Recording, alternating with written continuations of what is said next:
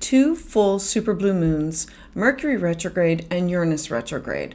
August energy is amplified and super jam-packed, full of emotions, feelings, things that are being revealed and allowing or insisting, however you want to view it, an intentional pause for you to slow down in specific areas of your life.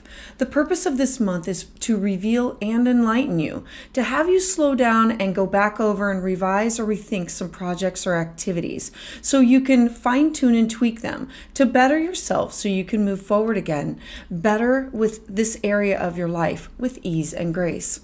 Hi, I'm Patricia Tate with WillowGraceMystic.com, and this is your astrology forecast for August 2023. So let's dive in. So for Aries and Aries rising, we start the month off on August 1st with a super full moon in the sign of Aquarius. We first look to your fifth house because the sun is there. The sun is illuminating in the sign of Leo all things that bring you joy. It's being childlike, children, arts, crafts, music, anything that you enjoy doing. It's the house of gambling and affairs.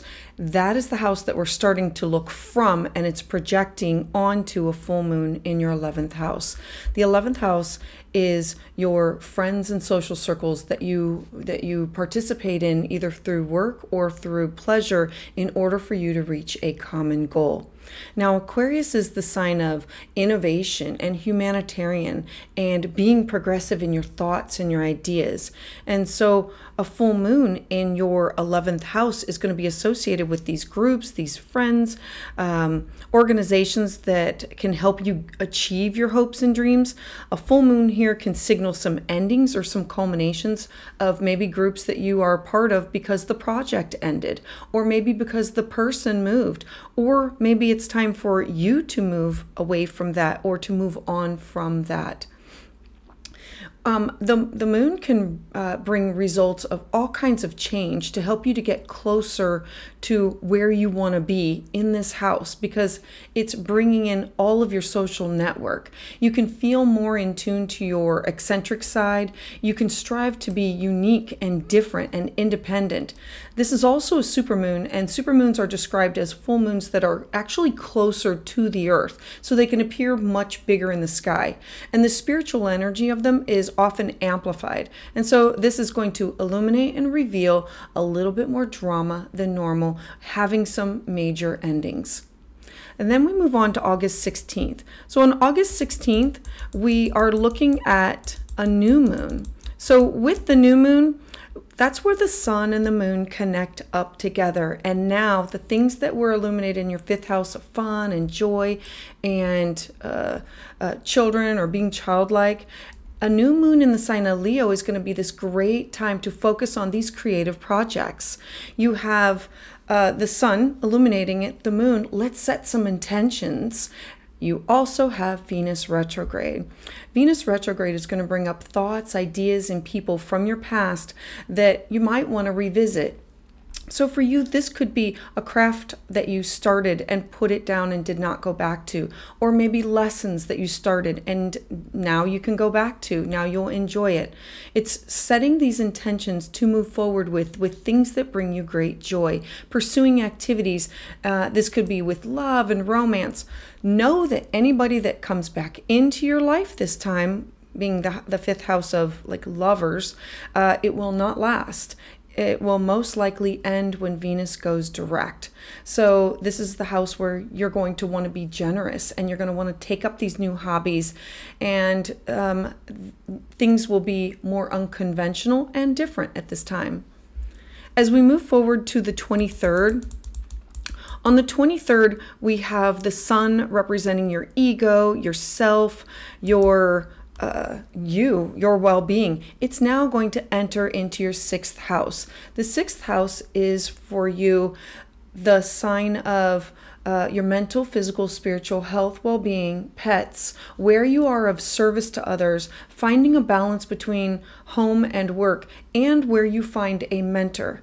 And so the sun entering this house this is expecting these tasks and these chores and these things that you've been doing to take more precedence. During this season, you're going to want to focus on what really needs done, and you're going to want to take it Virgo-like and break it down into smaller chunks in order to manage it.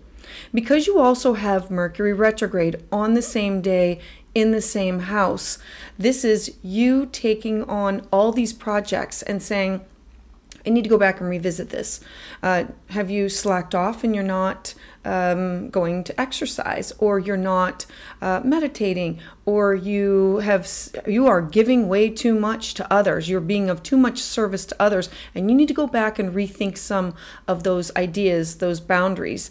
The Mercury retrograde is asking you to go back and rethink these areas of your life, because it's expending too much energy everywhere, and it needs to compartmentalize and finish some projects before you move on.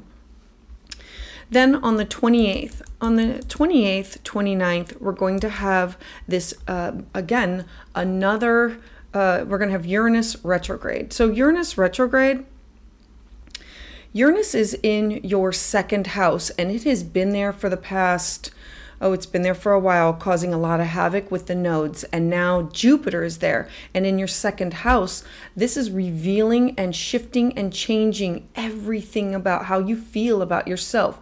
And it's about your cash, your property, and things that you value. The second house for you has gone through a major turn of events of what friends do I value? What things that are tangible do I value?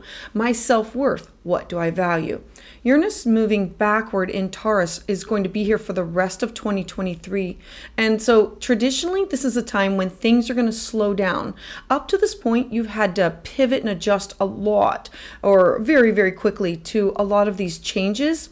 And Uranus is electric and it's fast paced. And so now it's slowing down. You can adjust to what has already happened. You can pull together your plans for later in the year, for your future. Uranus is where we see your brilliance, and now you may find a way to make use of what you have done with it. These new things that you've shifted and changed in your life. Now you'll be able to say, that is the reason I sold this property. That is the reason I purchased this. That is the reason I have this. This is how I feel about myself, possibly with these people out of my life or with these people in my life. And then on August 30th, 31st, we have what's called as a blue moon, and it's going to be a super moon, again, because it is so close in proximity to us. So a blue moon's the second one of the month. So expect, again, major endings. The sun is in your sixth house of, again, your service to others, finding a mentor, of being of service, of balancing work and home, and it's illuminating your 12th house.